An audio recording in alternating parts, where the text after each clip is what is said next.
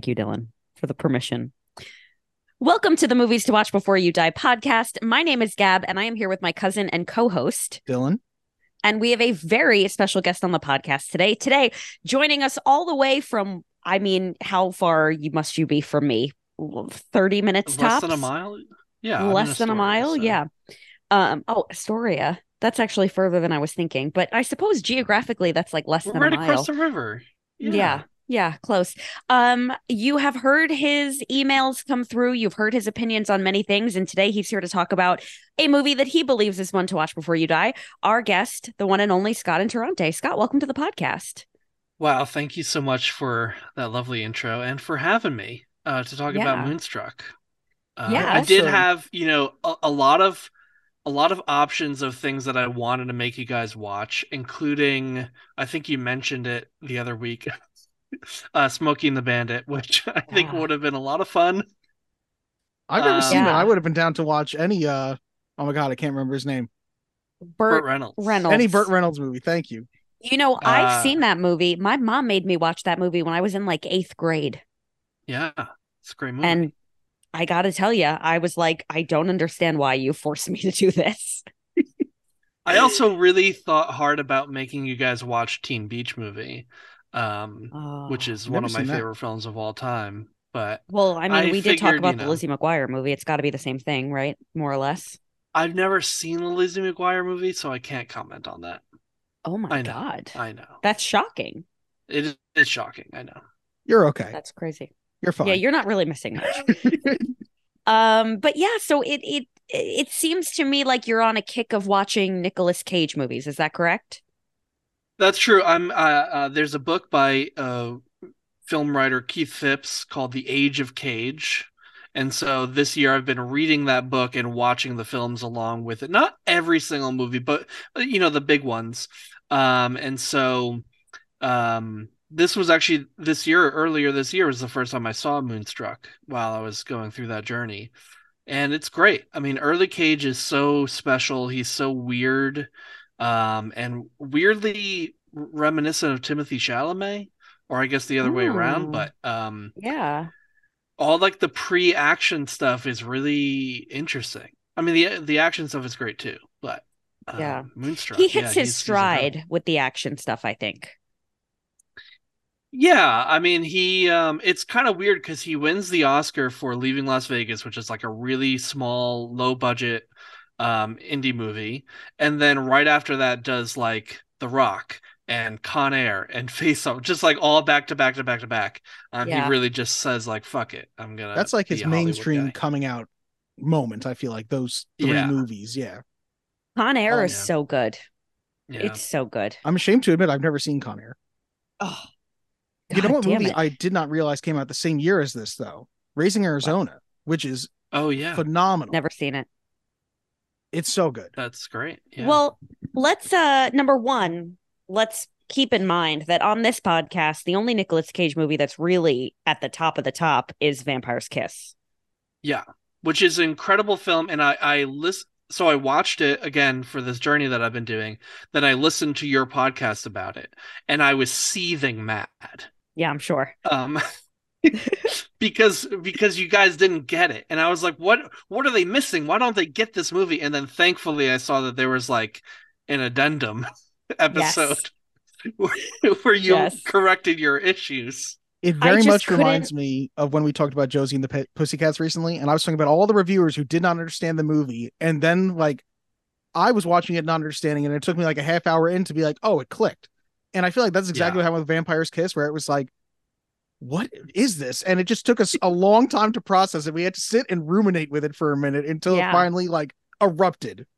Well, I just felt like every time I like saw a homeless person, I was like, I feel like there's something that I'm missing, something that happened. And then finally I said to my boyfriend, like, you have to watch this with me. I cannot live in this world where only I know and you don't get it. Like, you need to be in this reality with me.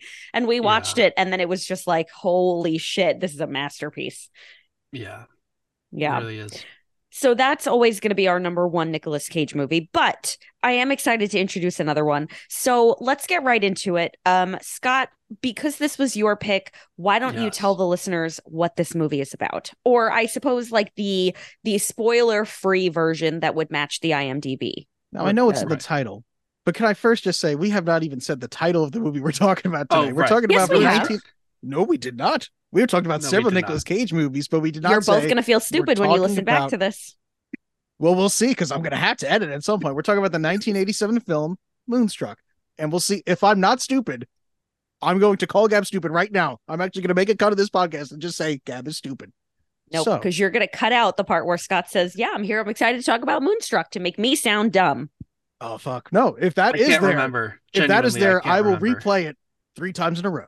And that's how we'll know. Either way, I've created more work for myself now.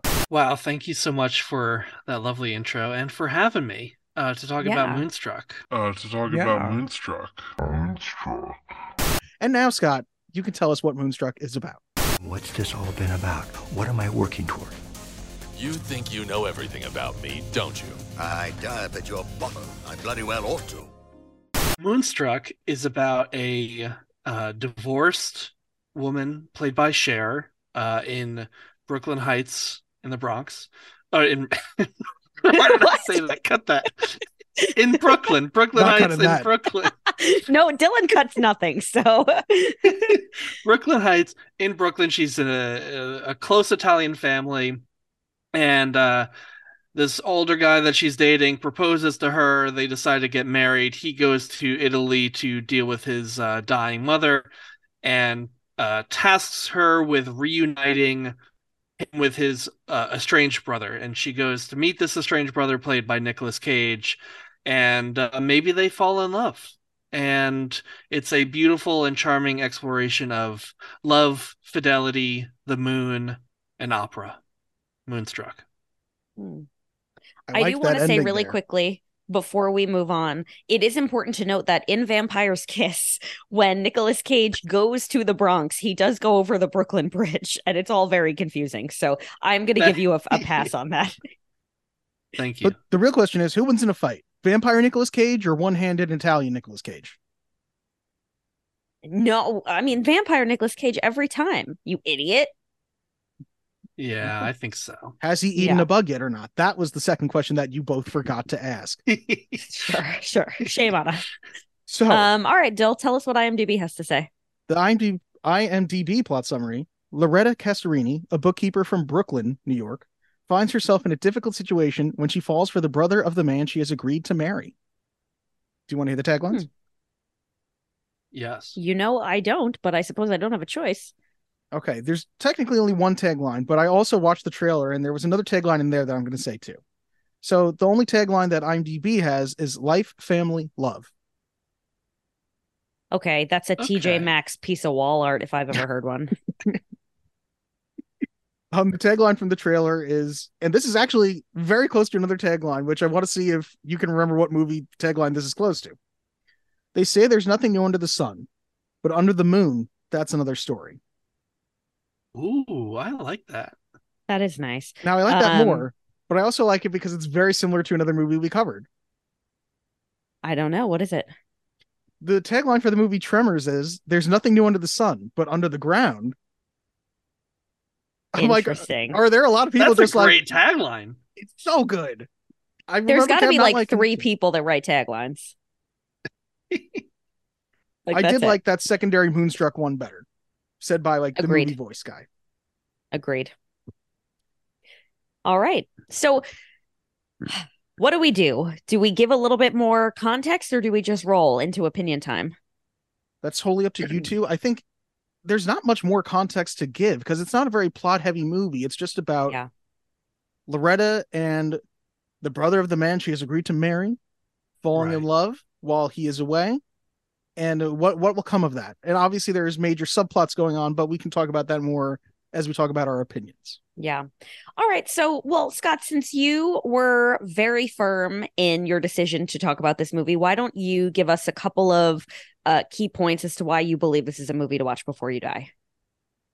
Well, I feel like we should save Nicolas Cage for like into the cage of it all.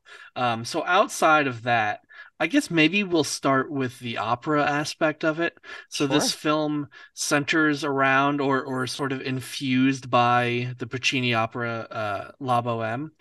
The movie actually starts opening credit montage is sets being loaded into the Metropolitan Opera House, which at first Uh-huh. you're sort of like, what is, why is this happening? But I think it sort of it sets a tone from the beginning that like this opera is somehow central to the plot. And as the movie goes on, we get more and more of it. When she first goes to Nicolas Cage, Ronnie's apartment, he's playing La Boheme on a record. And then he eventually invites her to go on a date to see the opera at that, which just an interesting fun fact. That production of La Boheme is the same production that they still do. So if you go, and they do it basically every season, if you go to the Met, which my girlfriend and I did earlier this year after watching Moonstruck, you will be the same exact production with the same sets and choreography and staging that they see in this movie. It's the same production we've been doing for like 40, 50 years, which is kind of cool. Wow. But yeah, so then like more and more of the score is sort of taken over by the music from La Boheme, either like actual music from the opera or sort of arrangements of pieces from the opera. And I think that's just cool. It's a cool framing. The stories don't really match up that well, although they're both centered on love and fate and hardship. But I don't know. It's cool. And Cher looks really beautiful when she goes sees that opera. That was a question I was going to ask. And once you had said that you did see La Boheme, I was going to say, is there more of a crossover there? But it doesn't sound like there's too much there besides they're both like love stories and there's conflict, which every love story should have some conflict. Yeah. Yeah. Yeah. I do think it's important just to share for any any listener who maybe Share. is unfamiliar. Haha, very good. That La Boheme is the opera that the musical Rent is based on. So for Yeah. all of our, Midwestern musical lovers, that's the connection. That has just blown my fucking mind because I did not know that. Really? I did not know Seriously? that. Oh yeah. Yeah. Oh yeah, if you go and see La Boheme, you like the bones are there, like the characters are there, the beats are very similar. Yeah. I It's also tuberculosis instead of HIV, etc. Yeah. I also That's might be mixing basically it up, but I know Hey Arnold covered an opera in it, and I can't remember if it's Carmen or La Boheme. I think It's it's Carmen. Carmen. Yeah.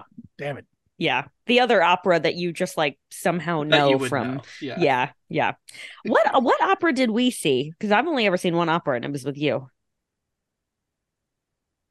She's Me? not talking to me. Yeah. Yeah. No, it definitely wasn't you, Oh. Dylan. Oh. Yeah, you and I Oh, watched yeah, the it was Hey Arnold Carmen. That sounds right. right. Yeah. I just forgot about that. But no, it was at actually the New York Phil, and it was I don't remember. It was a more contemporary. It was a weird one.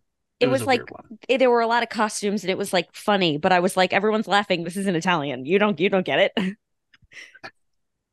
Yeah. Like, yeah. Yeah. I Okay, don't remember what cool. it was called, Yeah, but that was a side note. Okay, so yeah, I like that. The opera. Obviously you have a background in music composition, so opera is something that you're very familiar with. That's something that you probably understand better than the average music fan, I suppose. marginally. Okay. Okay. Marginally with But yeah. opera or More marginally in general? Because I feel like you definitely have a much better musical understanding than either Gab or I do. We are musical Yeah, plebeians. marginally in opera. I don't want to call myself an opera expert. okay. Okay. All right. But it is important to note that you do write the music for the 90 Day Fiancé series. Well, I write some music that gets used on 90 Day Fiance. And you know what? Another thing that I write music for? This fucking podcast. And I feel like it doesn't get mentioned a lot.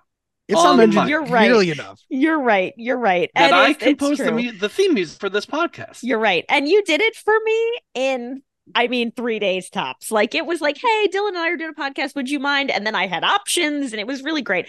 But as somebody who is like actively watching 90 Day Fiance, it is so much more exciting to me to think like, because sometimes the music is very heavy handed and I'm like, oh my God. Well, So we it's don't do like any score to picture. It's just we write music Oh. and give it to them and they use whatever they want. That's so disappointing Oh, because I picture you in a yeah. sound booth, like in Forgetting Sarah Marshall, when he's doing Yes. when he's doing the music for the crime show, and he's like, "Ba-doo, doo, doo, doo." Yes. Yes. When I Yes. meet people and I tell them that's what I do, I use that scene. I'm like, in Sarah Marshall where he's like playing the one ominous note, it's like that. That's great. Um, all right. Well, anyway, yes, the music for this podcast, very important. Um, what what else? Well, I want to hear from you guys. What do you think Well, about it this? sounds like what I we need to do right now is get into official opinion time. Is that what we need to we've do? been in opinion I thought time. we've been there. We didn't say it. We need to say how do I know where to put the cut? How do I know where to put the cut, guys? Okay. Nobody's thinking All of right. what Dylan has to edit this motherfucker. Okay, opinion time. In this critic's opinion, That's just like your opinion, man. Well, I have a right to my opinion, and my opinion is you have no right to your opinion. I'll start with my opinion. Here's something that made me very uncomfortable. Everyone is so ugly. What? I think you was just have a so problem with the uncomfortable. 1980s then. No, I had a Yeah. problem with her parents. I had a problem with all of her aunts and uncles. I had a problem with her. And I definitely had a problem with Nicolas Cage, who looked like he was a vampire Nicolas Cage, but like potentially going to shift into a werewolf when the full moon hit. I thought this was definitely about to be a werewolf movie. I'm shocked. Let me talk Dylan, very back me up. positively about two characters in this movie. Because there's only two characters who I think are fully likable. Fully 100%. They are doing nothing but great stuff. Raymond and Rita. And I had to pay attention to hear their names because they are a couple that I just found adorable. And I was like, if anything happens to Raymond and Rita in this fucking movie, I'm going to be devastated. Fair. They were just there at times Wow. too. They were there like Cosmos Moon. And I'm like, look at you looking at that moon. You're great. And Yeah. then he fucked his wife. Good for him. Yeah, he Yes, really and did. he let everyone know. I was Well, uncomfortable with how ugly Olympia they were. Dukakis, the mom, she's very beautiful. She was beautiful. The Cosmo was just disgusting, and so was Johnny, the guy she was supposed to marry.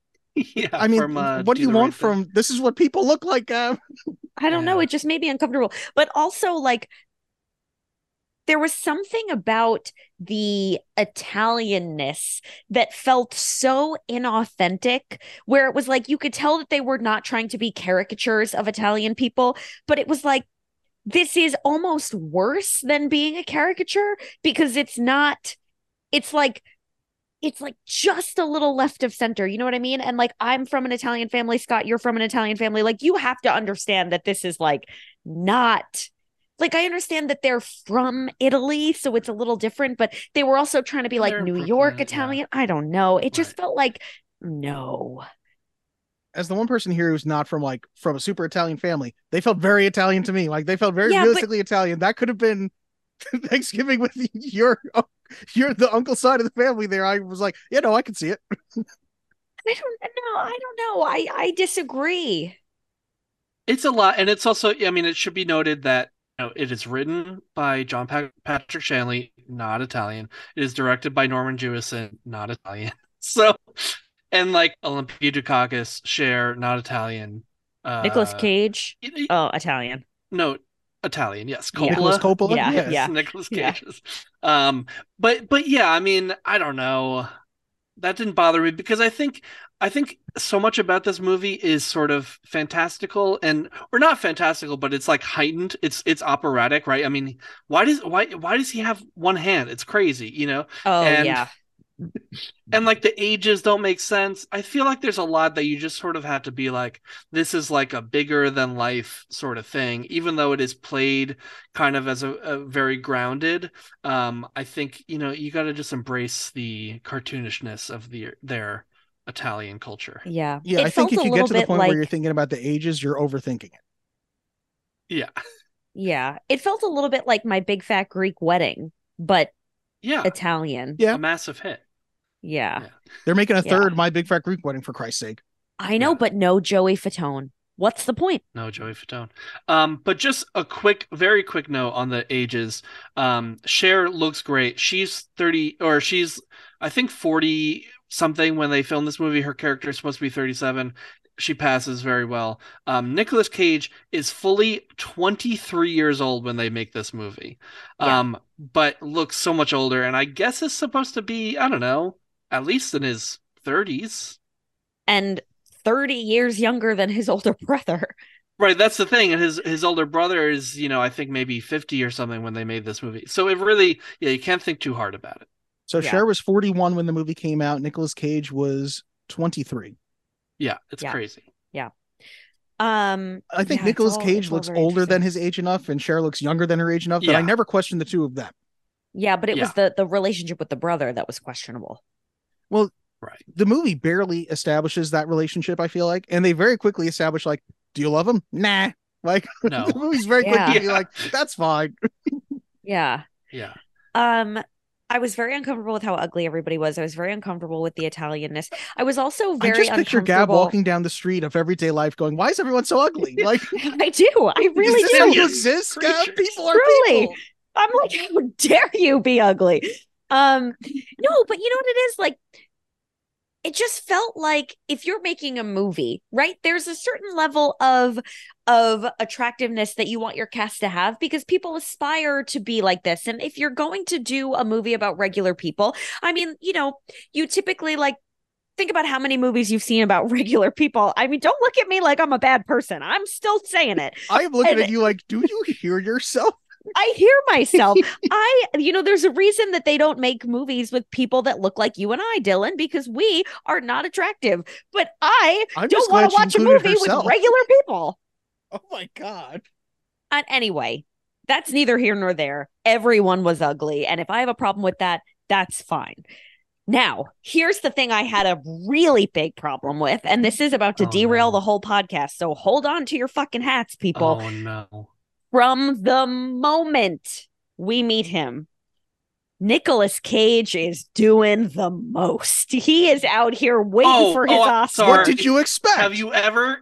Wait, I'm going to hire Nicolas Cage. I don't want him to do the most. What are we talking about? Nobody hires Nicolas Cage. That's what he does. Give me subtle Cage. I just couldn't believe it. I was like, this is Vampire's Kiss, except maybe he will turn into a werewolf instead of a vampire. I can't believe it. And then I was like, we really gave Cher an Oscar for this? Because frankly, she just happens to be acting opposite Nicolas Cage and seeming kind of normal. Now, I disagree with a lot of what you said there. I very much disagree with everything you said about Nicolas Cage because we've talked about Vampire's Kiss 17 goddamn times on this podcast. And the fact that you were like, what's Nicolas Cage doing here? What were you expecting? Maybe I'm still fresh in this Nicolas Cage thing, and Vampire's Kiss makes sense. The movie as a whole, like this movie is not at all similar to Vampire's Kiss. I was like, oh, this is it's going to be this like nice little romance movie. And then there's Nicolas Cage, like my hand. I was like, what is happening? He lost his hand. He lost his bride. Johnny has his bride. Hand. It was crazy. I totally disagree, and I feel like I'm getting the same vibe from Scott on your Nicolas Cage point of view. But I will say I totally agree about Cher. That everyone's ugly. I'm a little shocked that no, don't put those words in my mouth. I do agree though about Cher winning the Oscar. I'm kind of like in retrospect, I'm like, I guess I'm like, what was the competition that year? So I have it pulled up. And it is controversial because I think she's good in this movie, but I agree she's not really the standout. She beat Glenn Close in Fatal Attraction, Holly Hunter in Broadcast News, Sally Kirkland in Anna, and Meryl Streep in Iron Beat. Which Meryl Streep, Close I get, probably should have won that Oscar. Exactly what I was about to say. It should have been Glenn Close. That's a sham. But am I mad that Cher has an Oscar? No. Didn't Cher win an Oscar for Beaches? That's Madonna. I don't know that to be true. Yeah. Who's Beaches? Yeah. That's not Madonna. Beaches. It's Cher, I think. I've never seen it, but it's definitely not Cher. It's Bette Midler. No. Someone younger is in that movie. The star of Beaches is Bette Midler. And There no Madonna, no Cher. I don't know what you're looking for here.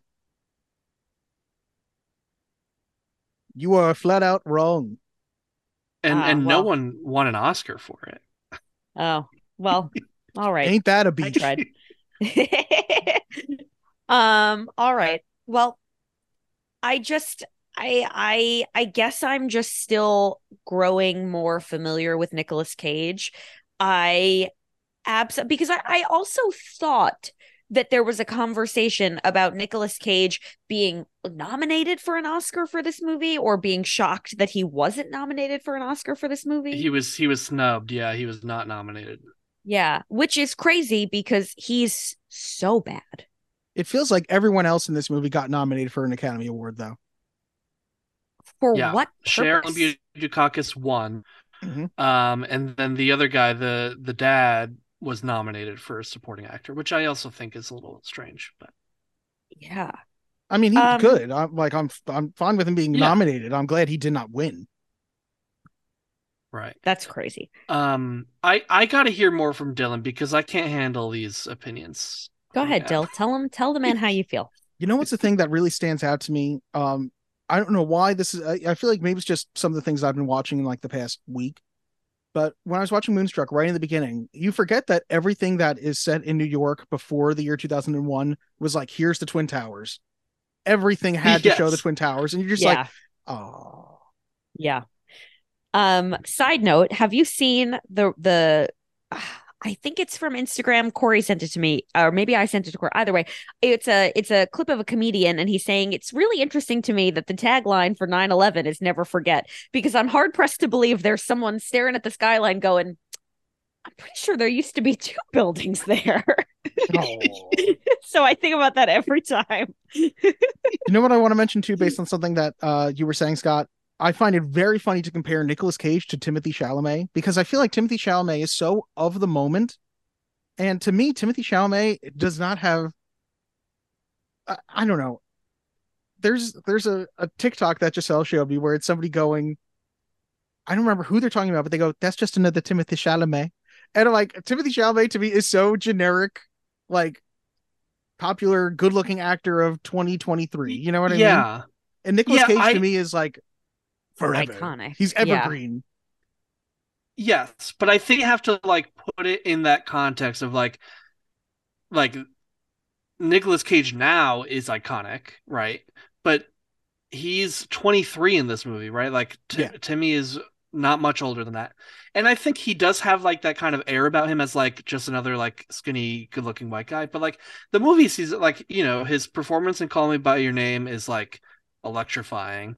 He's done other like, you know, I'm not saying he's as good as Nicolas Cage. He could be in the future. But I think there's just something about like his speech pattern and his look that just reminds me of young Cage. And I didn't think that until I started doing this Nicolas Cage journey. And especially like in Valley Girl, he's very Chalamet in that. Maybe I need to watch more Timothy Chalamet because I've seen a lot of Nicolas Cage and I'm like, that's not clicking for me.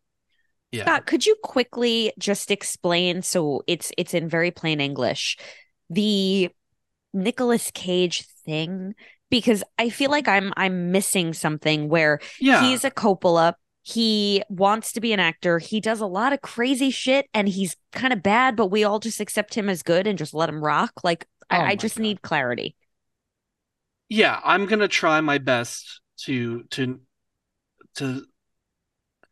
look. This is something that people write entire books about, right? Yeah. Nicolas Cage. There's another one coming out that I just pre-ordered about Nicolas Cage. But I think what attracts me to his performance style is that it is over the top, right? Like there are plenty of actors who do really good naturalistic acting, and that's great. Like I really love, like Ethan Hawke is probably my favorite actor. He's like a very naturalistic actor. Yeah. Nicolas Cage is like the opposite of that. And I think a lot of times when people say like, oh, he's bad, it's because you're sort of like have this rubric in your head of like what an actor is supposed to be, which is very naturalistic because that's a lot of like what particularly American film strives for. Whereas he's just doing something different. He's like a very expressionistic actor. He's very over the top. And I think, you know, that doesn't work for every film. And I see the argument about why it wouldn't work in a film like this, which is more grounded. But I think to me, it just like if I'm watching a movie, like I know I'm watching a movie and I don't need to be like tricked.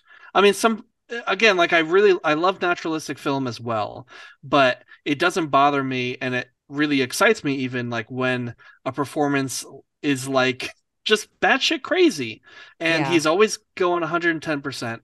And even like, yeah, I don't know. I don't find it bad. I find it just like committed to the text, right? Like in this movie, again, like I said earlier, it's like very operatic, this plot.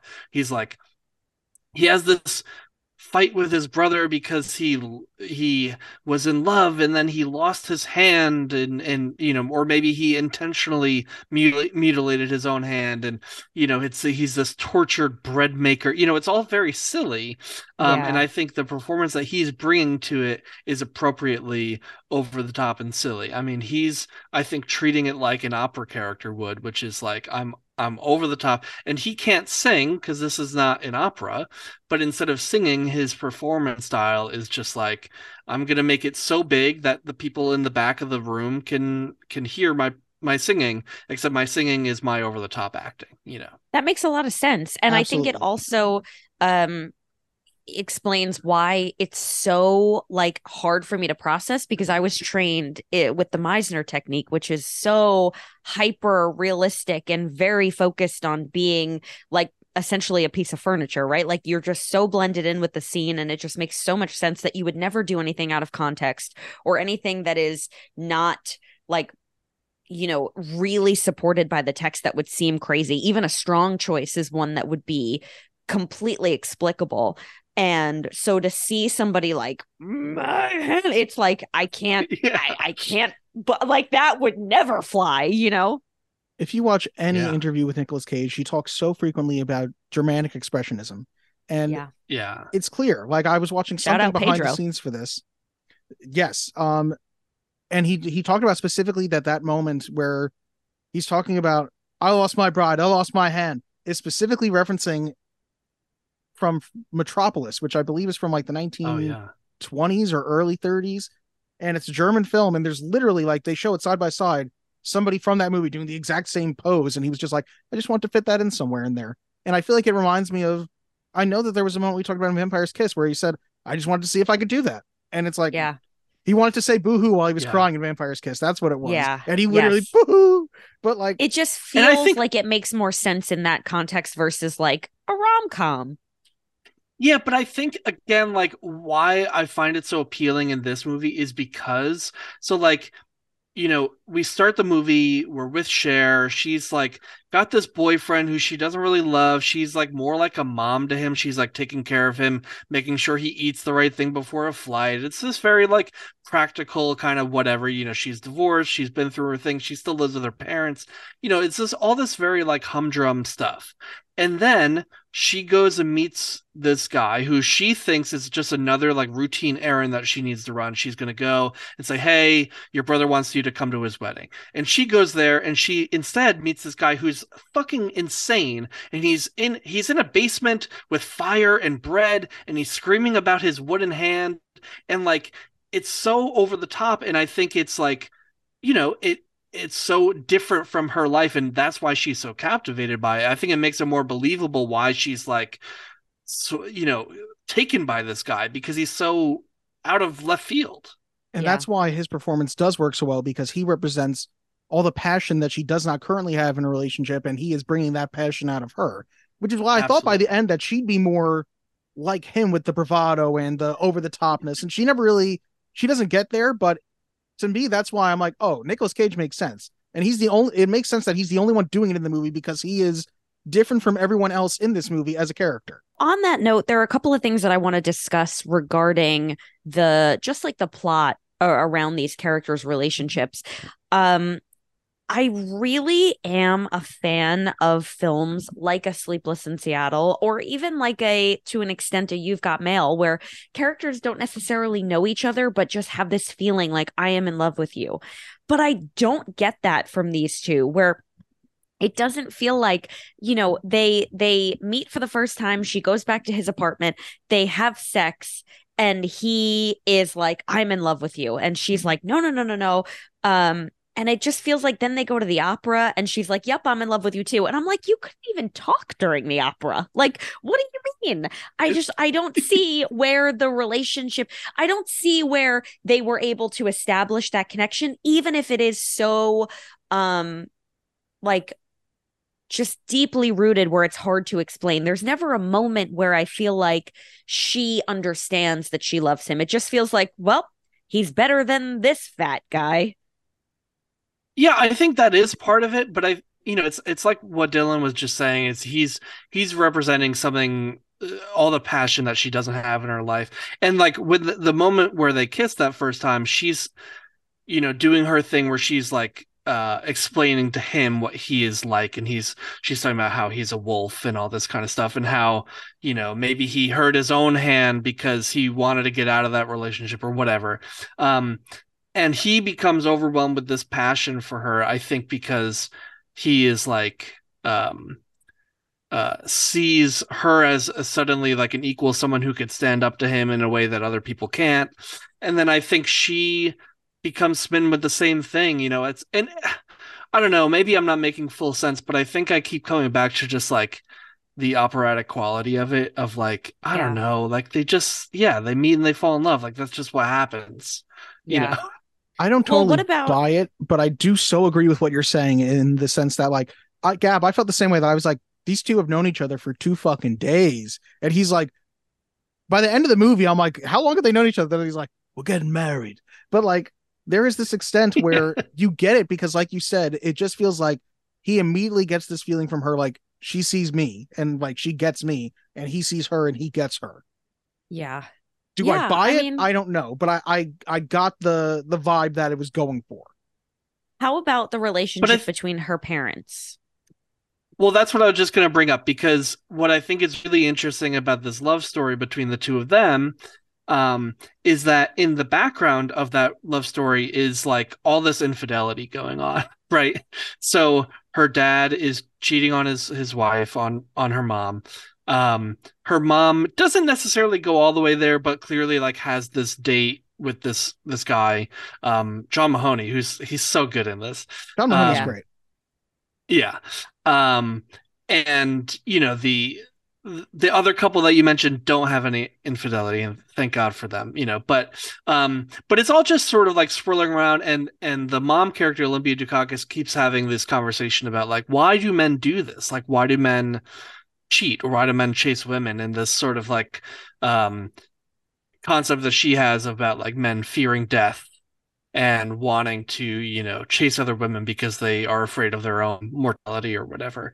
And I think all of that like makes it's an interesting context for the Ronnie and Loretta character to fall in love. And like, she's asked at the beginning, after she tells her mom that she's going to marry Johnny, the original guy, her mom says, do you love him? And Cher immediately says no. And her mom is like, good, that's for the best. Like, love makes people do crazy shit, And then at the end, when she's going to marry Ronnie, her mom says, are you in love? And she says, yeah, I love him awful, or something like that. And her mom says, oh God, that's such a nightmare. Right. But I think it's an interesting like thing that this movie is exploring about like passionate love versus like practical love and infidelity or monogamy, or the, I don't know, the sort of battles that we have with that over time. And I don't know. Yeah. One thing I did really enjoy was when Johnny proposes to her at the beginning of the movie, she's like, you have to get down on one knee. And he's like, I'm going to ruin my suit. And she's like, well, you can't propose marriage if you're not on your knees. So he gets on his knees and she goes, well, where's the ring? And he's like giving her his pinky ring. And she's like, all right, I guess. And then later on at the end of the film, when Ronnie proposes to her, he does not get down on one knee and doesn't have a ring. And she says yes anyway. And I just want to say, on behalf of every woman everywhere, abso-fucking-lutely not. But that is neither here nor there. I can appreciate the tie-in.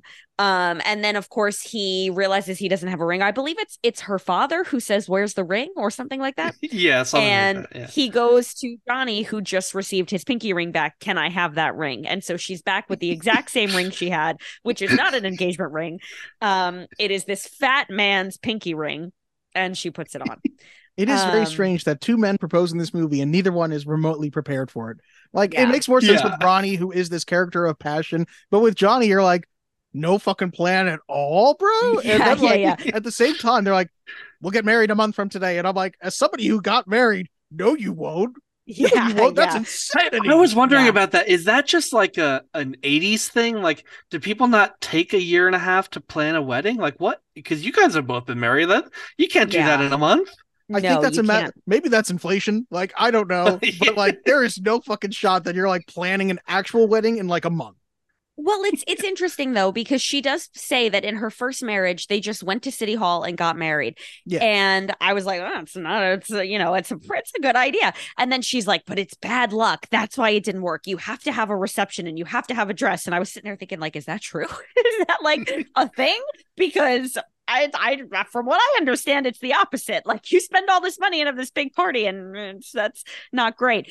But I do think that they were probably not referring to a wedding as we know today. They were probably referring to, like, we're going to go to the church and then I'll go out to dinner. And that you can do in a month.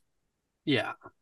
I do also feel like we talked briefly about the infidelity of this movie, which, first, to compare Rose's infidelity to Cosmo's infidelity, I think you were just saying them, but I'm like, these things are, one of these things is not like the other. Oh, because no, absolutely. Yeah. Cosmo is clearly in an ongoing, I don't know how long, affair with this woman that he's buying gifts for and he's spending all this time with.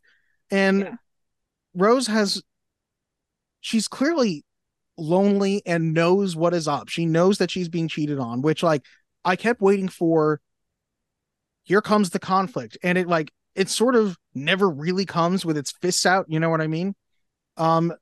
You get the one moment where she is with John Mahoney and she has one dinner with him, and he clearly is like begging, like, hey, let me see your place, or hey, come back to my place. And she won't do it, which made me really like her character.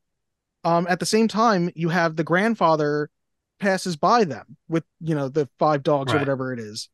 Love the 5 dogs. And again, I thought, I was like, okay. You know what? He is not picking up that shit.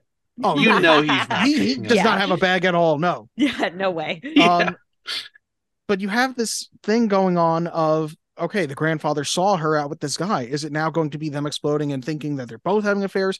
And at the end, she finally does call him out, and she's like, I think there's one moment where he says, like, I have nothing. And she says powerfully, you don't have nothing.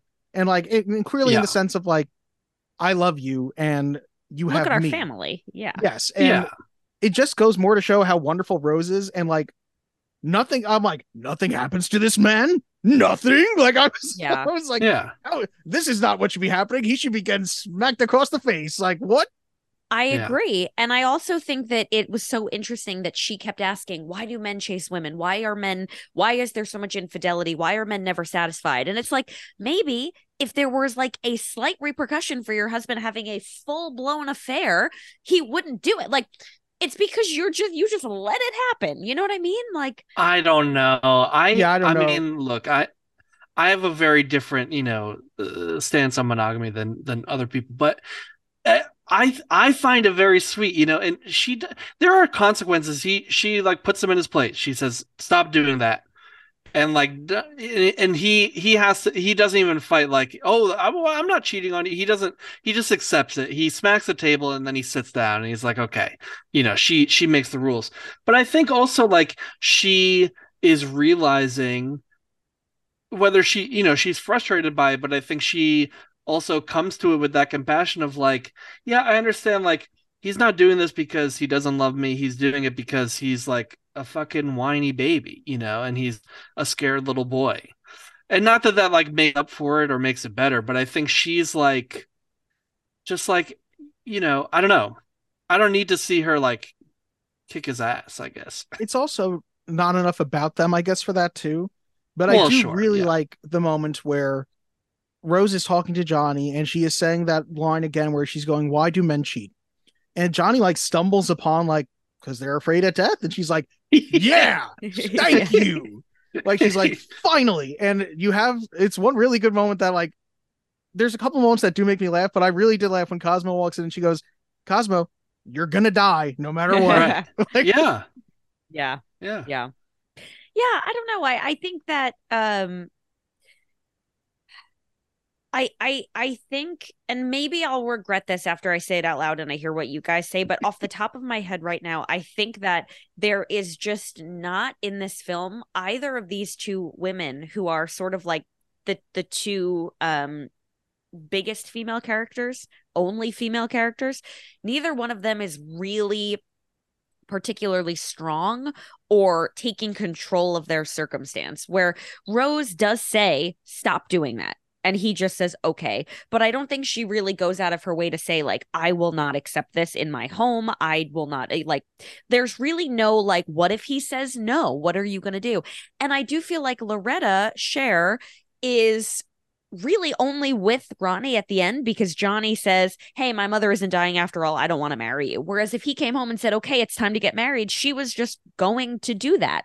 So I don't really think either woman in this case is really like controlling her own destiny, you know? I agree with I think Rose. it's I don't agree unclear as much what with Loretta. Yeah, I think it's unclear what she was going to do. She was definitely going to, like, that's what they were there for. They were going to tell him what she was actually going to do. Because I know once he eventually does come in and say he's not going to marry her, then she's mad that he's breaking his promise, even though she didn't want to marry him anyway. But Yeah. I think she was going to say, like, hey, I want to be with your brother. But I do agree. Yeah, I mean, things are happening to them more than they are making things happen. Definitely. Yeah. But I kind of feel that way for most of the characters. Like there's no character that has like an overwhelming amount of agency in this movie. You know what I mean? Oh, you know what's a moment that like I find it's equal amounts. I found this really funny and also, wait, what's happening here?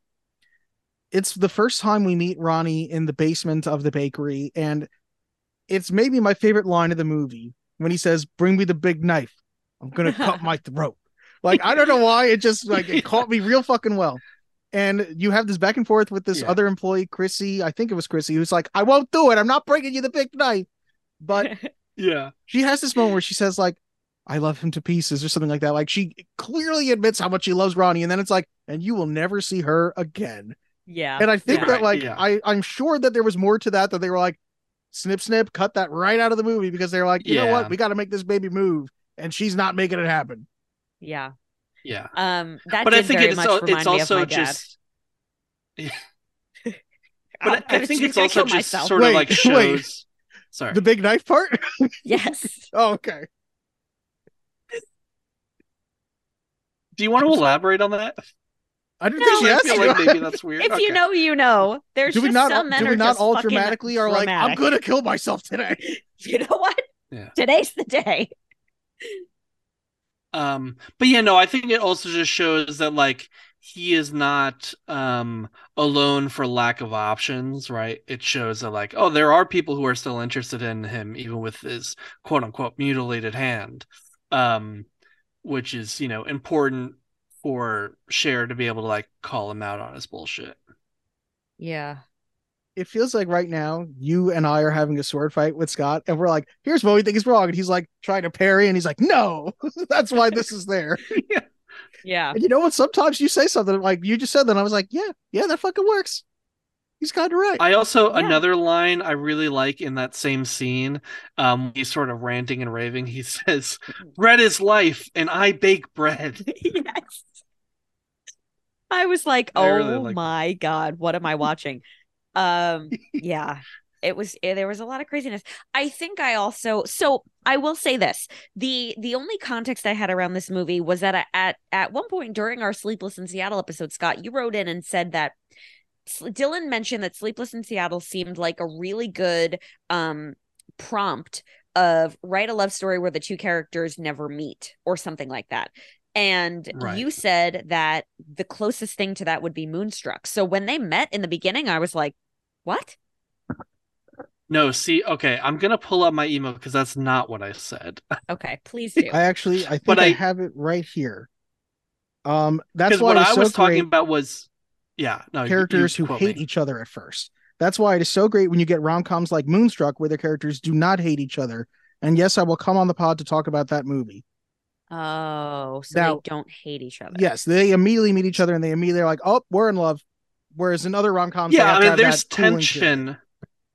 Yeah, there's tension at the beginning because of, Ronnie being the way he is.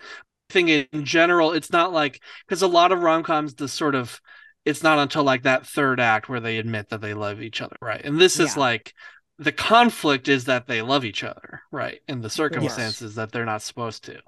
Yeah. Yeah, the tension is that they immediately know they love each other and they know they shouldn't love each other. Yeah. Yeah. Which, do they? I didn't really get that necessarily. Well, they're passionate that- about each other. Yeah, you get that from Loretta, that she knows that, like, this is wrong. Yeah. Like, I can't remember what exactly she says when he's carrying her to bed, and she's like, oh, fine. She's like, I know we shouldn't be doing this, but fine, do it. I don't care. She says something that's like pretty sexy, I think. Or weird, either way. She's talking about, like, take your anger out about your brother out on me, and like basically like fuck me until like I'm just skin and bones. Yeah, she does say that. It's like, whoa, all right, Cher. Leave nothing left for him to marry, nothing but the skin over my bones. And I was like, damn. Yeah. And meanwhile, I was like, please don't ever think about your brother while you're having sex with me. Like, I was like, this is such a weird way to set this up, but okay. Yeah. The fact that you think Ronnie was still listening to her by that point is hilarious. He was like, nope, I don't care what you're saying. Yeah. It was all mumbles at that point. Yeah, but she immediately is like, oh well, I don't care. And I was like, all right, I mean, I get it, but okay. I have one more thing to sort of round it out, and then move on to the rest of what we have to do. I think, again, sort of going back to like the differences between the relationships with the older characters and their characters. So the aunt and uncle at the dinner party, he tells that story about seeing the giant moon, and going to the window and seeing Cosmo, the dad. This is back when he was first starting to date Rose. And seeing this giant moon and seeing Cosmo there and thinking like, wow, did like Cosmo with his love for Rose bring this giant moon to our neighborhood, right? And I think it's like talking about how at the beginning of their relationship, there was also this sort of passionate love between the two of them. And we're seeing now, 30 years removed, what has happened to their relationship in a way that, like, okay, you see all this passion between Ronnie and Loretta right now, and like, okay, but what does that look like 20 years from now, 30 years from now? I think that's interesting too. Yeah. Well, I think that also there's like two more quotes from this movie, if we're talking about not funny things, just things that I really enjoyed line wise. I believe it's Raymond who was talking about Cosmo's moon and telling the story, who he gets up when there's that full moon out and he goes, look, it's Cosmo's moon. And, yada, yada. These are the two characters who, like, despite their age, still have this passion for each other. And there's a line that Rita says that I found just fucking adorable. And I'm like, it's another moment where I was like, I'm in for these two. Let nothing bad happen to them. Where she says, in that light, with that expression on your face, you look 25 years old. And he just comes back to bed with her. And I was just like, let nothing bad happen to these two. They're perfect. Yeah. Agreed. The other moment that was like, from a screenwriting point, it was just another line I loved about relationships and about, I guess integrity, is when Rose is with John Mahoney's character and he's really trying to get to that apartment with her, trying to get in with her, trying to, work his magic with her, I guess. And she says, I can't invite you in because I'm married, because I know who I am. And it was just a moment that for me, like with Rose, I was like, I am down for this character. That's why I think I didn't like the fact that she didn't demand more penance from Cosmo, because I was like, look at this character who is like fucking knows who she is, knows what she wants, knows what should be happening. And I was very disappointed to see, like, I guess him not get his just desserts for also not being there with her. I think that's part of the point of the movie, I guess, is that, I don't know, he fears death, he's scum, I don't know. Cosmo sucks. Yeah. He does suck. Yeah. Yeah, I think that, what we want, and by we I mean the royal we, like what society wants from a movie like that, is to know that, you know, your the passion between two people at the beginning of a relationship doesn't have to end because of life or age or circumstance or whatever. Like it is something that can be maintained through work. And you sort of see that it was there for the parents in the beginning, and obviously it is gone now with him having an affair. And you see this passion between Loretta and Ronnie, and it sort of leads you to believe that, like, it will eventually die. And there doesn't really feel like a lot of hope for them, especially with how Rose just accepts that men chase women because they fear death. And it just feels like a lot of hopelessness at the end of this movie, even though, you know, she gets what she wants. It's like she doesn't get a proposal on one knee. She doesn't get a ring. She isn't going to have, you know, the wedding that she wants, presumably because Cosmo is paying for it and he said that he's cheap. And it just feels like there's not a nice bow where you're like, wow, I do believe in love. It kind of feels like, no, I guess no matter how good it feels at first, you will be cheated on in the end. You know? And whatever, like, you were hoping for, whatever fairy tale you wanted, like, you're not gonna get it. So just, like, be happy with what you got. Yeah. And I don't know, it just left me feeling a little bit like, oh, you know, like I was hoping to feel a little bit more uplifted than that. I do think that speaks That's to life, baby. The movie feels somewhat realistic in that sense that it's like, yeah, like 75% of the couples in this movie suck. Like, they're terrible. Yeah. That's why I'm like, Rita and Raymond. Like, if the movie's about Rita and Raymond, you'd be happy because you're like, love is great. But that is not what most of these people are. Yeah. Yeah. I mean, I guess don't be a Loretta and Ronnie. Be a Rita and Raymond. That's the Yeah. takeaway here. Like, if I really wanted like a realistic take on what happens to people, you know, after 30 years of marriage, like, I just go home and hang out with my parents. But like, who wants that, you know? Oh my God. Bring me the big knife. Exactly.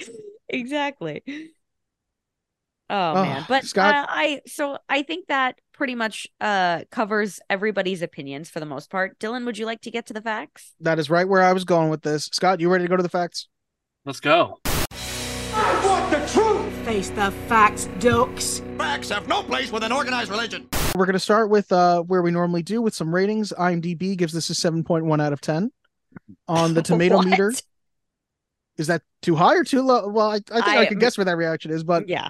The tomato meter gives it 92%, an average rating of 7.9 out of 10, 67 fresh reviews and 6 rotten, an audience score of 80% with an average score of 4 out of 5.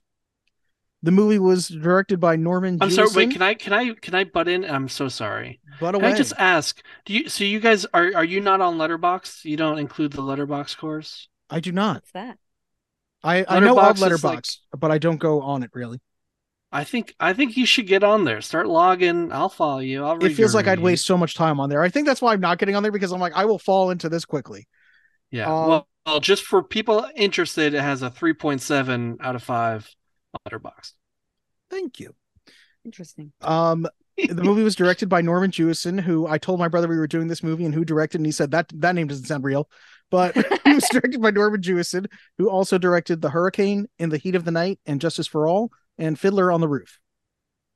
It was. Do you know that he was hired for Fiddler on the Roof because they assumed he was Jewish and he is not? That's incredible, and it totally tracks. It does track. Great I film, think that though. was another fun fact in there too. Great film. Yeah. That's one of those weird ones that we watched a lot as kids because it was like Judaism. I'm like, you and Scott or you and me? But I guess that was you and me. Yeah, you and me. Kid. I don't remember all our watching a Fiddler on the Roof, but I remember seeing Fiddler on the Roof on Broadway. Oh, of course, yes. It was written by John Patrick Shanley. My thing autocorrected to John Patrick Stanley, and I'm like, no, that is not Irish enough. Who also wrote the movies Doubt, Congo, Alive, and Joe versus the Volcano. Classic. The movie stars Cher as Loretta, who you may know also from Mermaids, which is not beaches. Mamma Mia, Here We Go Again, and The Player.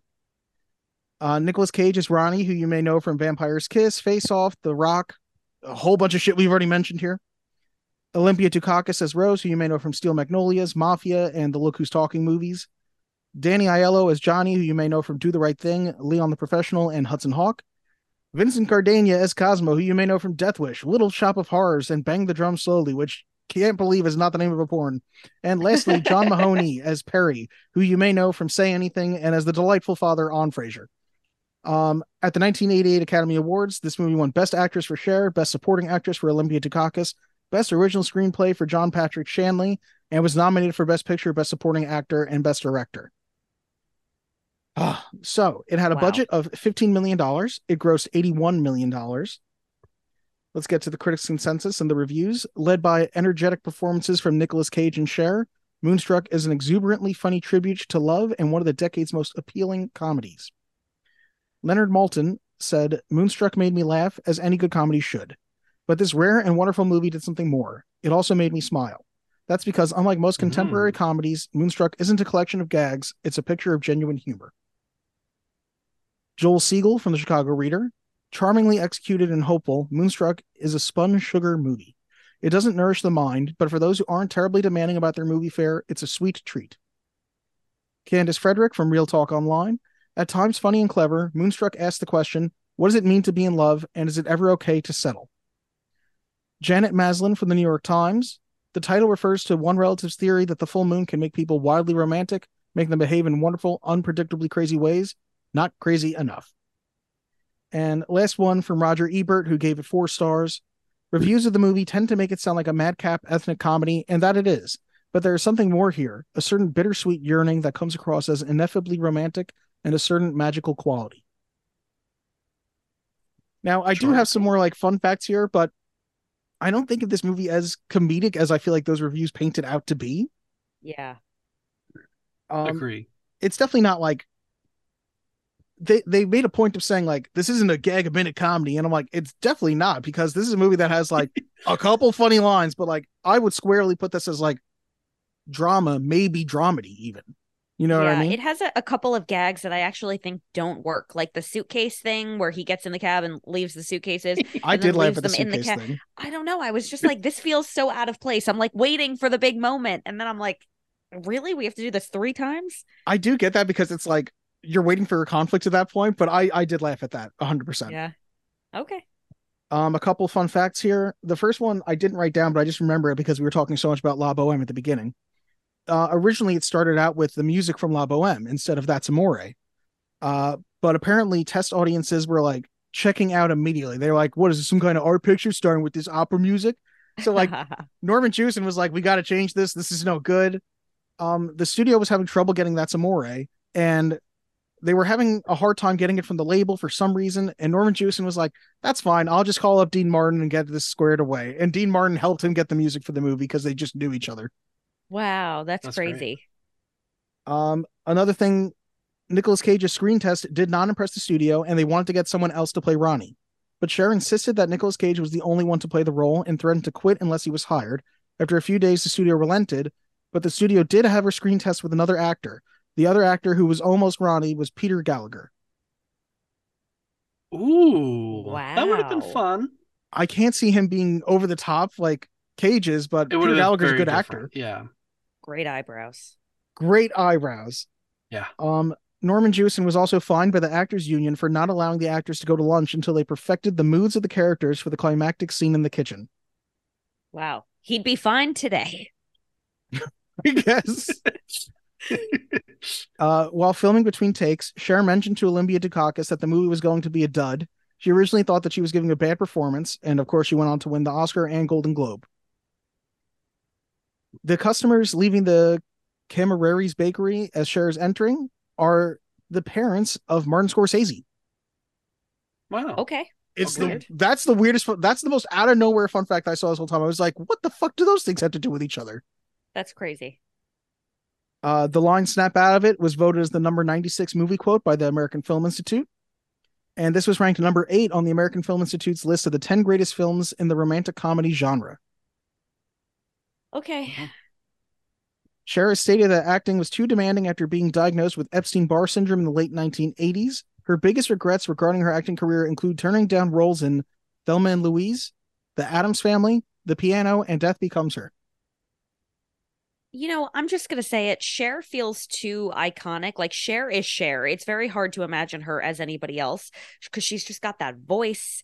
And I don't know. Yeah. That's how I I think feel. she's fine.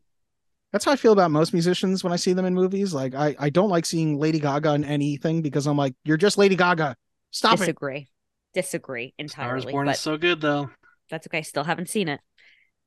I've heard enough of it. I just felt like I didn't need to be that depressed. It was probably for the best. Have you seen the other ones? No. Oh my God. We've had this conversation before. Maybe I'll watch it. We'll see. Just a couple left. Olympia Dukakis said her daughter was going to college on credit cards when Moonstruck came along and turned things around for her. So I thought that was real nice. It's nice. Good for her. Nice. And last thing, before the movie was called Moonstruck, the original title was The Wolf and the Bride. Bad. Yeah, I get why, but that sucks. Yeah, it's not great. That is all the facts that I have. And since we're done with the facts, we're going to take a break from talking to Scott about Moonstruck and talk about some mail we got on the Nice Guys. All right, let's do it. Mail time! When you control the mail, you control information. Mom asked me to ask you if there's any mail for us here by mistake. What? Let's start with the comments. We got a comment from the one and only Scotty Cameron. Scotty. He gives us the time code, 53 minutes and 21 seconds. Oh, dear. TMI on my part. Looking back, I think there may have been a way to consolidate that information as to why some movies trading company locations are named Vintage Stock and others are Entertainmark. This is about his previous, I guess in our previous video, how we were reading the... Yeah. I think that might have been like the second longest message we ever got with Pedro's message that was like every movie you've talked about so far. And the complete and full historical discussion of Nicolas Cage's acting style. It was impressive though, that Pedro email. Like if I were grading that, I'd have to give it a good grade. I mean, yeah, that was honestly like out of control. Whereas Scotty's informational and he tends to grade us on our factual accuracy. Yeah, that's right. Yeah. He keeps us in check. It was something I found odd and interesting as to why the coupons I get have 3 different names for the same store. Dylan, you said you want to work at a video store when you were younger. You wouldn't happen to be talking about Blockbuster or Family Video, would you? I remember when those stores were a thing. What about Hollywood Video, Scotty? Well, that may have been a regional thing because the ones I think of when I think of video stores are like, as far as chains, are Blockbuster Video and Hollywood Video. Those are the 2 that I always thought of. I do once in a while now see like, I guess, family owned video stores, and you're like, this is cool. I don't know how they make money, but it's cool. Yeah. Oh my God. Actually, side note, there's this store in Midtown, and it's designed. It's like the front of the store makes you think it's a video store, but if you look closely, it's like a porn store. You know what I mean? Where they like sell videos, quote unquote. And the store is called Video. And the first time we ever walked past it, Corey points it and goes, "They're not even trying." I was just about to say this before you even said that. Every time Giselle and I are in New York City and we're walking around, I will stop and go, "Ooh, videos, movies," and then I see the adult and I'm like, "Oh man." Yeah, no, not the kind you're looking for. No, Giselle, I didn't want to take you to go get porn. I was really hoping that they'd sell DVDs that I could look at. Nope.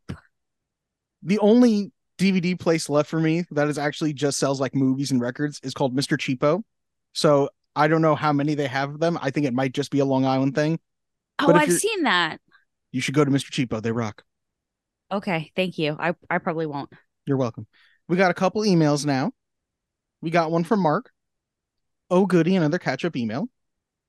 Howdy, Dylan and Gab. Hope you're not sick of these yet, but here's more of my thoughts on the movies you have covered on the podcast that I have seen in order of what you... Oh, in order of when you covered them. Okay. Hercules. Of Disney's Renaissance era movies, this was honestly one of the weaker entries. It definitely wasn't bad, as there were a lot of good things in it.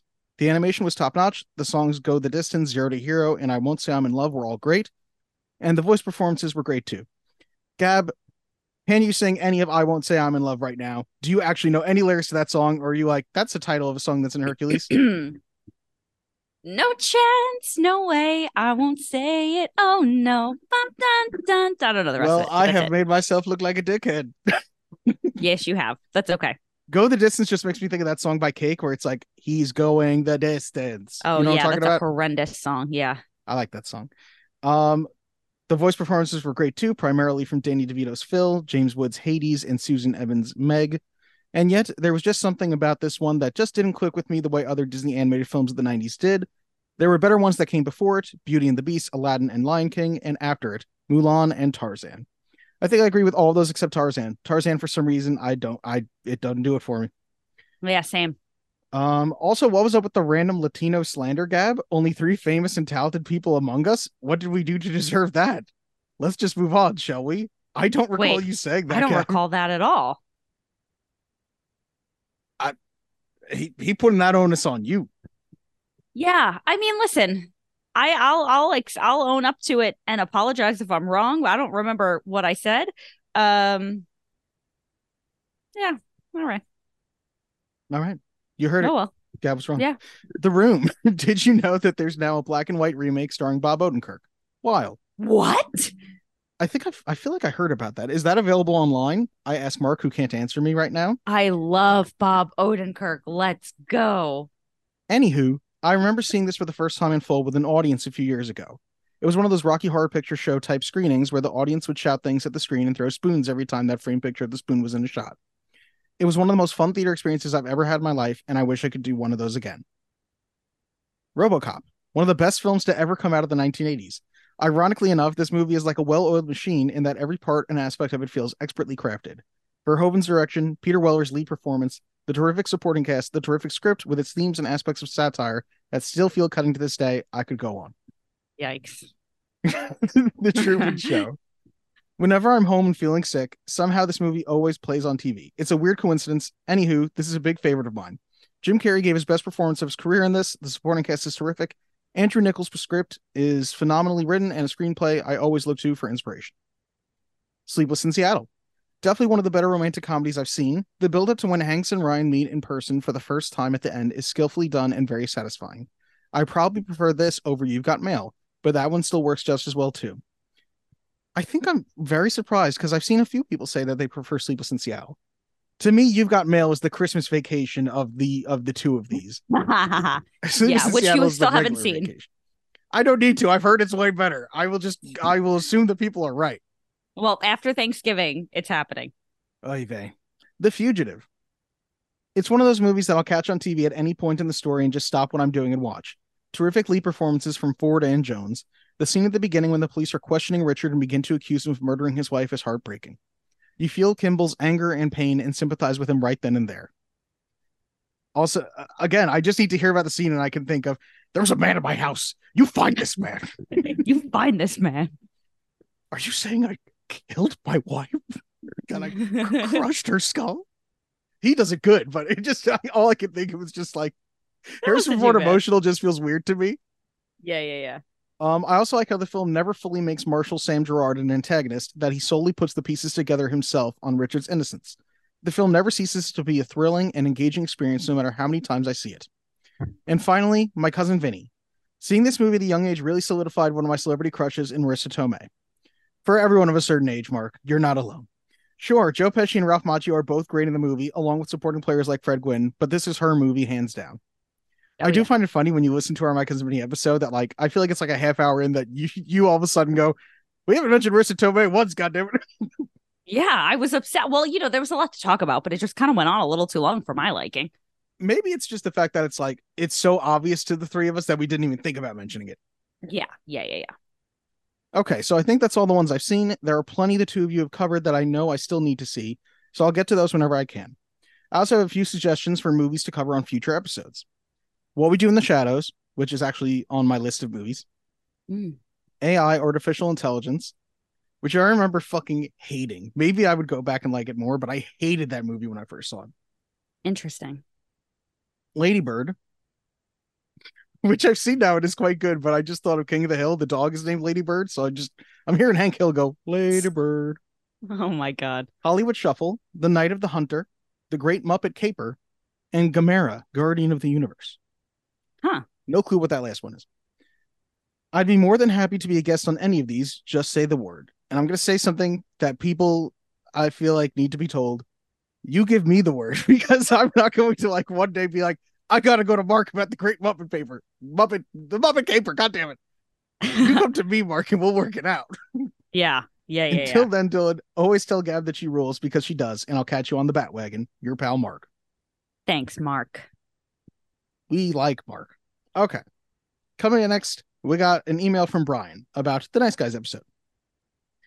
I stumbled across your podcast a few months back after watching the complete W2 I am just not Dylan, having. You're on fire today. I'm having a hard time with words. Ugh. But you know what? We just keep pressing through. The complete what the fuck that was Vampire's Kiss and looking for other people's conversations about it. I think it's like the King's Speech. If I actually just curse, I'll be able to get through talking more. Yeah. I've never seen that movie, so. Well, he stopped stuttering because he curses a lot. Oh, maybe that's why you and I don't have stutters. Well, you actually don't curse all that much, considering like the family we came from. I feel like I curse like a sailor. Okay. Why are sailors known for cursing? I digress. I don't think they had women on their ships, so they were free to speak freely. I don't think as society we didn't curse because women were around. Maybe like it was a thing of normal. like being gentlemanly. I don't know. Maybe. I very much enjoyed your personalities and chemistry and immediately subscribed and binged past episodes. I will admit, I roll my eyes every time I hear the why you should listen to us section where you boast about your credentials. Yet I regularly hear you say things like, what did David Fincher direct again? And who is James Gunn? As well as an ever-growing list of classic movies, both old and new, that one or both of you admit having not seen. Maybe just say, we love watching and talking about movies instead of presenting yourselves as some kind of experts. Still, I listen and enjoy.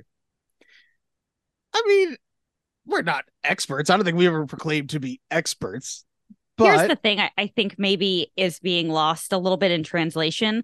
I think there's a lot of jest in that. So, for example, Dylan, your birthday is coming up soon. You will also be 31. We will both be 31. Happy early birthday to you. It's a couple days from now.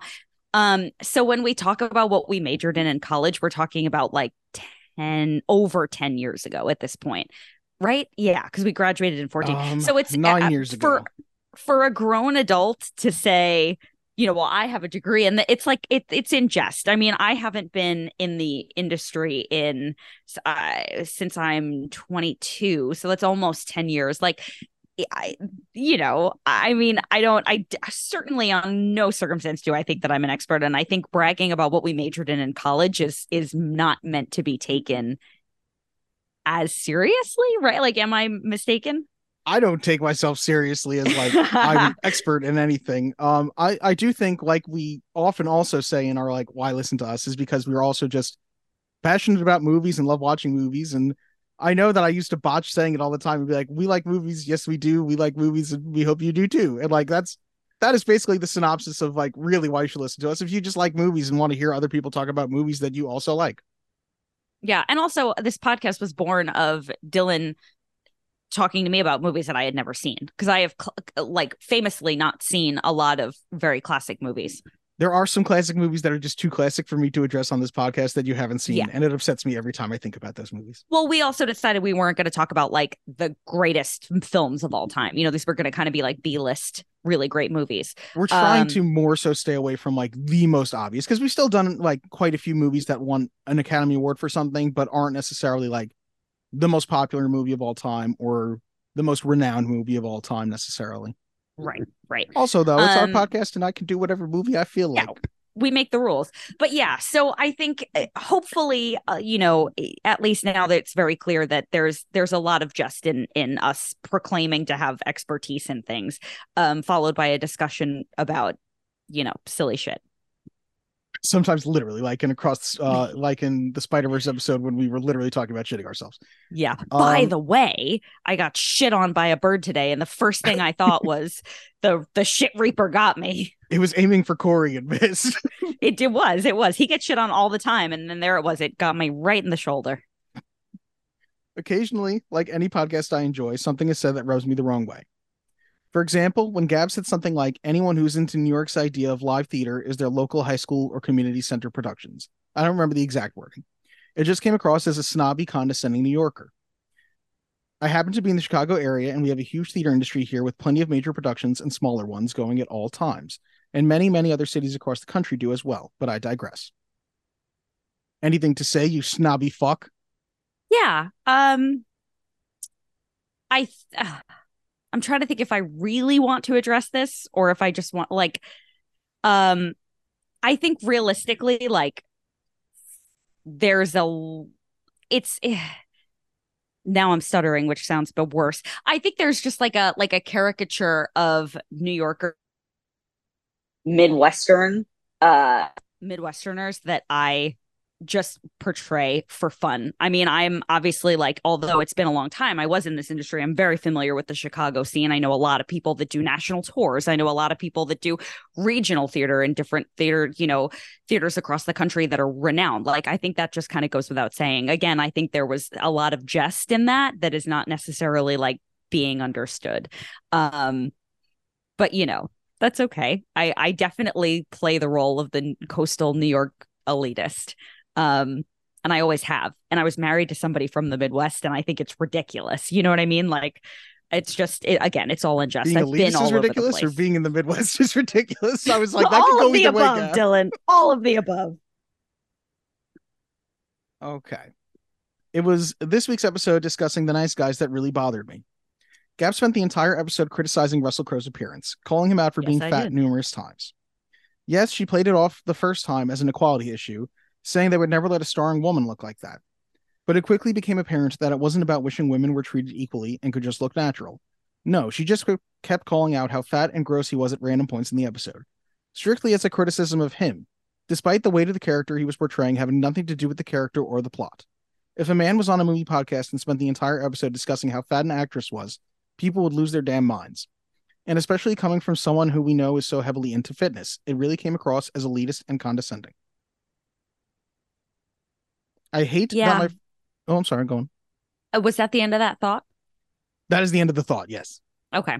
Yeah, again, I mean, I think there's a level of jest that is brought to the podcast by me in almost every episode. That's my goal, right? Like, we can talk about the movie all we want, but I think there's like a level of silliness that comes with talking about shitting yourself and talking about what are some of the other things? Like, what were you a horse girl in school? And whatever. How fat is Russell Crowe? That is not genuinely my only thought or opinion. Perhaps the takeaway that I'm getting from Brian is we shouldn't jest, though, about the looks and appearances of the people, unless it's like they have a peg leg. I don't know. The one-armed man. We can make fun of the one-armed man. He's a murderer. Yeah, I suppose. I don't know. I guess I suppose it's sexist to say that it's okay to do it to a man and not to a woman, because I genuinely do truly believe of sexism. Yeah. I don't know. I would have hoped, and I think the reason that I was joking about it the whole episode is that people would understand that I was just kidding. Russell Crowe is a renowned actor. He's incredible. His performance was great. Obviously, I think he was terrible in Les Mis, but besides that, and again, I think definition of humor is making this like there's humor in making the same silly point over and over again, and I do that to you constantly, where I just continue to bring up the same thing over and over again for no reason. And I don't think that Russell Crowe is less of a person or an actor or a good actor because of the way he looks. I just don't particularly like Russell Crowe, and I thought it would be funny to bring it up on the podcast. But anyway, I think the bottom line is that there's a lot of things in here that I do a lot as jokes that maybe are being lost in translation. Well, let's bring it home now on Brian's email here. I hate is in all caps. Gab. No, that's not what it says. I hate that my first email to you is a negative one, as I have long intended to write in to express my enjoyment and appreciation for your podcast, and I've now probably blacklisted myself. But please take this criticism in the constructive manner in which it is intended, Brian. Brian, I appreciate this. Also, I think Dylan and I have very thick skin. This is not upsetting in any way. I have incredibly thin skin, Gab. I'm glad most of that was directed at you. I would not be able to handle it emotionally, mentally, maybe even physically. I don't know. Spiritually for certain. Yeah, Dylan would have been in bed for 6 days, but luckily I'm pretty good at handling this. I could appreciate be in bed for the honesty. 6 days anyway. I my could God, not get out of same. bed ever. Same. Yeah.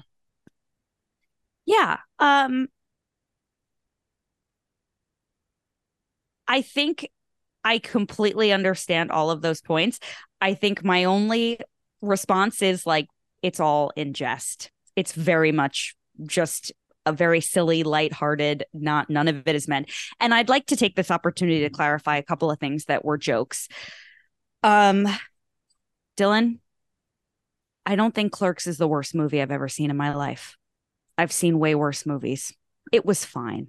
So Sweet. Anytime I say Clerks was the worst movie ever, I'm joking. When I tell people to Venmo me, I'm joking. I don't really mean it. I don't need your money. I have a job. What else is should a joke? Should I knock on wood? Because I feel like that would be the ultimate like instant oh my karma God, moment. imagine. Okay. Yeah, there are plenty of things that I am just kidding about. Russell Crowe being grotesque. He's not that bad. I don't know. There are so many things. Georgia Rule, don't hit me with fish. Not the funniest thing I've ever heard. Lots of things brought up on this podcast simply in jest. I will say though, I can't not think of that when I see Dermot Mulroney now. I know. Well, I think about it all the time, constantly. You'd be amazed at how many times it comes up where somebody like gets hit with a fish or sees a fish or you come close to a fish or something and it just comes into your head. I was going to say, have you seen people get hit by fish that frequently? Yeah, obviously. Yeah, I also just want to say, Brian, we would never blacklist you. I very much appreciate the constructive criticism. If you were just being a dick, maybe then we'd blacklist you. If you were like, I hate you both and you suck, I'd be like, okay, we don't need to read that next week. But like, this email was fine, Brian. And if you ever want to email again, we will be glad to read it. Yeah. Also, I'd be interested to know what Brian's thought was on me saying that what's his face was not attractive and had really big ears. I mean, I say people aren't attractive all the time. That's why I'm saying maybe from what Brian is saying, we should stop paying attention to people's looks as often. It feels like he was only upset about Russell Crowe. Maybe I'm wrong. Well, Either way, I feel like about that episode. I feel like this is I don't know. I think just like I would say you have to separate the art from the artist, I think you have to separate what's real from what's a joke. And I promise when I'm being sincere, you will know. But there is very, very few times on this podcast that I am being sincere. Dylan's the facts. I'm the humor. Let's get that straight. And if this were on video, Dylan would be the book smarts and I'd be the other kind of smarts. I was trying to say that I was better looking, but I just I said smart for you and I said video and I got nervous. Also, you can't see either of us. That don't make a lick of sense either. If it were on video, you would be the whatever the you street are. Smarts right now. God damn it! I know. Listen, I fucked up. I'm sorry. Okay, so we issued Cap's apology. That's the last thing. That's the last thing that I want to clarify. Zach, from the My Cousin Vinny episode, Zach doesn't actually want you to send him nudes. Just in case that might got lost in translation. I know. I don't know if that was a joke or not. We don't condone that. We don't endorse you sending them to us to show him. So if you can find a way to find him, go right ahead. So now that that's all been cleared up, we can move on. So thank you, Brian, Mark, Scotty, for your stiff. I take all of it to heart. And Gab takes none of it. But we will go forward. Gab is unaffected, but does appreciate the engagement. And now let's get back to should we get back to talking to Scott about Moonstruck? Please. Do or do not. There is no try. The guilty will be punished. Sentence is death. Scott, this was your pick, so hit us. Okay. I honestly didn't think I was coming in here to be the sole defender of this movie, but I guess I am. But I shouldn't have to be. Like you said, it's on that AFI list of 10 greatest romantic comedies of all time. It won 3 Oscars. I'm stalling, I guess. I think this is a movie that you should see before you die, because of its incredible Nicolas Cage performance. It's interesting and unconventional use of of flawed relationships that make you think and reflect, and it's just a fun time. I don't know. I feel like I did not give a good closing argument there. That was okay. You've done enough throughout the episode that we Thank you. understand. Dylan, you want to go next or you want me to go? It's up to you. I feel like either way, it's going to be fine. Do you want me to go next? Yeah. Well, actually, no, let me go because I think mine's a little bit more obvious and I'm a little on the edge of my seat about yours. I think as a woman, I think as somebody who has been in a flawed relationship, I think we've all been in flawed relationships, but I'll say firmly as someone who's been in a failed relationship, maybe I think that's fair to say.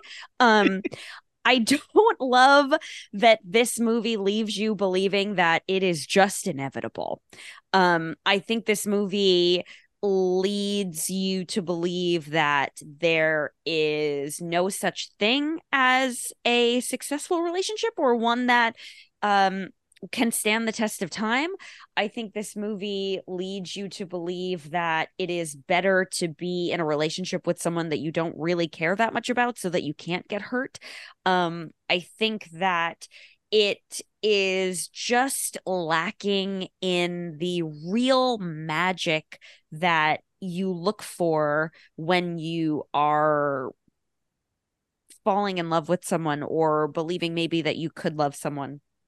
And I just didn't buy it. But I will say, I think that Nicolas Cage is like, I mean, it's like watching somebody. It's like watching the hibachi chef make a volcano and then make the fire come out of the volcano. It's like I get it, but it's still really cool to watch. It's very interesting. I didn't love it. I was really hoping that this was going to be like a romantic comedy that I was going to make me cry and make me emotional, and it did not at all. And I just don't see the share appeal, and I also think everyone was ugly. Thank you. God, you really had to bring it back to everyone is ugly. But yeah. I will say it's interesting. I feel like Scott is this firm yes, you're this firm no, and I feel like I'm neither. I didn't disagree with anything you said virtually this entire time, Scott. I really don't think I did. I feel like if we were just talking about the Nicolas Cage performance, it's 100% a Cage performance to watch. He's great in it. I think he is.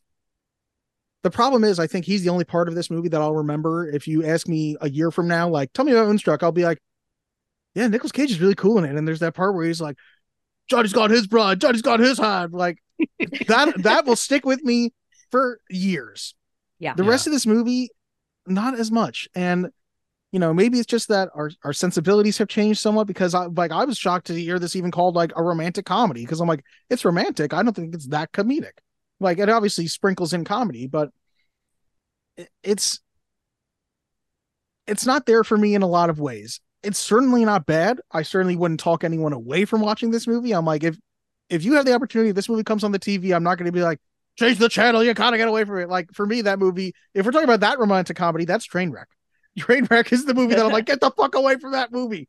But this movie, it was perfectly fine. I had a perfectly pleasant time. And it's like Ronnie's bread. It feels sort of like it's empty carbs that are just going to be gone in a little bit. Wow, shots fired at the bread. Yeah, I love bread. I love bread. Bread's where it's at. Bread with butter, the tops. Yeah. But it's not bad. It's just not there for me. I'm also going to be a no. Wow. I appreciate you coming here. I appreciate your defense of it because, like I said, there were times where you were coming back and things we said, and I was like, that's a good point. There was a lot of times where I felt that way. So, but look, it's a high bar. Movie to watch before you die. That's a high bar. You guys are building a very selective canon. I also there is some really stuff feel... in there. Go on. No. Yeah, we're about to say the same thing. I was just going to say, I feel like the bar specifically for Nicolas Cage movies is extraordinarily high now. I'm still telling you at some point that I will bring Face Off on here. And I would like to bring Con Air. So, we'll get there. Wow. Scott, thank you so much for coming on. Yeah, thanks for having me. I would love to have you back at some point. Yeah, I would love to come back. I'll do a musical if I come back. That would be great. Yeah. Yes, I 100% want your musical opinions because I do feel like that is somewhere where I lack in my knowledge. So I did very much appreciate you. Oh, That's a good question. I don't know. There are a lot to choose from. The one that I think we also talked about was Xanadu, Olivia which Newton-John? is Yeah. Olivia Newton-John, and it's insane. It's a wild ride.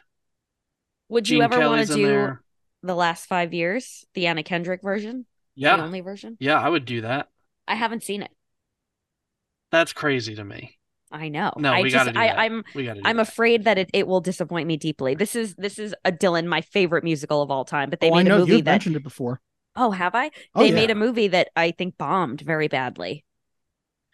Yeah, well, we'll have to talk about it another time. Yeah. We'll have to have you come on to talk about it. Dylan, tell the people where they can reach us. Well, before we tell the people where they can reach us, Scott, where can they reach you? Give a shout out of your stuff. I found out recently you have a podcast. I do have a podcast. Sorry. I have a podcast that's called This is the Greatest Song I've Ever Heard in My Entire Life. It's a very succinct and catchy title of a podcast. Of course. It is a podcast where I interview, musicians and writers and other creative people about their musical tastes and their favorite songs. And we're on a little bit of a break, but we're coming back in the fall. And it's a lot of fun. You can find us anywhere you listen to podcasts or find us on social media. It's Great Song Pod. That's GR8 Song Pod, because you can't have a Instagram handle that's This is the greatest song I've ever heard in my entire life. It's a little too long. Fair. And you can find me online, my name at Twitter and other things that aren't Twitter. I don't know. Yeah. Great. That's where you can find Scott. And if you want to find us, you can click on the link tree below to find us in any other place you want to. If you're listening on YouTube right now and you want to find us on Stitcher, too bad. Stitcher doesn't exist anymore. But if you want to find us on Google Podcasts, it's in the link tree. Everything is in the link tree, even Gab's Venmo. Oh, yeah. Gab, if you want to send us an email, where do you do that? Well, Dylan, if you want to send us an email, step 1, sit down at your computer. Step 2, put a nice greeting. Don't just jump in. You got to buy me dinner first. Compliments go a long way. Step 3, tell us how you feel about this movie, any other movie, a movie you'd like us to watch, a movie that you don't want us to watch, a movie you think you should watch before you die, a movie you think you should die before you watch, or you can just let us know how insanely good looking you think we are compared to the cast of Moonstruck. And then you can send it away to movies-to-watch-before-you-die@gmail.com. If you're sending me that email, don't you worry about that greeting. I like my emails hard and fast. Get right to that topic, baby. Tell me everything I want to know. You can also send us a voice note at anchor.fm/movies to watch. Yeah, we didn't get a lot of voice notes. No, not really. I found that people do not use Anchor or what is now known as Spotify for podcasters, really. Yeah. That's but, fine. You can send us whatever you want, however you want. If you want to send me that voice note, if you want to send me that voice note at movies-to-watch-before-you-die@gmail.com, I'll take it there too. Anywhere you want to. Yeah. Well, listener, Nicolas Cage is something else. And we're here for it. We are here for Cage. As Scott said earlier, this is the age of Cage, as all ages should be. Agreed. He did not say that, but I'm saying that. Yeah. And if you're going to propose to somebody, put a slight amount of effort into it, I would say. At least get down on a knee. Yeah. We've had a lot of movies on this podcast with some really shitty proposals, like your fucking Batman movie. Oh, come on. It's a great movie. Get past it. He got down on a knee. He got down. He did. So I suppose that both guys from this movie are lower on the totem pole than that. But, I'm not even one of those, I suppose. Yeah. I mean, he did have a ring, right? From what I recall. Damn straight he did. Yeah. Also the restaurant thing was right. Anyway, listen, that's not why we're here. No one's listening at this point anymore. Dylan, have a great night. I'm going to eat dinner. How about you? I am also going to eat some food at some point, but thank you to the listeners. Thank you, Scott. Thank you, Gab. And good God, good Greek, good meat. Let's eat. I don't know. I'm just saying things now. We got to get out of here, Gab. Oh my God. I've never heard that. All right. Listener, thank you so much. And we out. Chrissy, over by the wall. Bring me the big knife. No, Ronnie. Bring me the big knife. I'm gonna cut my throat. Maybe I should come back another time. No, I want you to see this. I want you to watch me kill myself so you can tell my brother Johnny on his wedding day, okay? Chrissy, bring me the big knife! I tell you, I won't do it! She won't.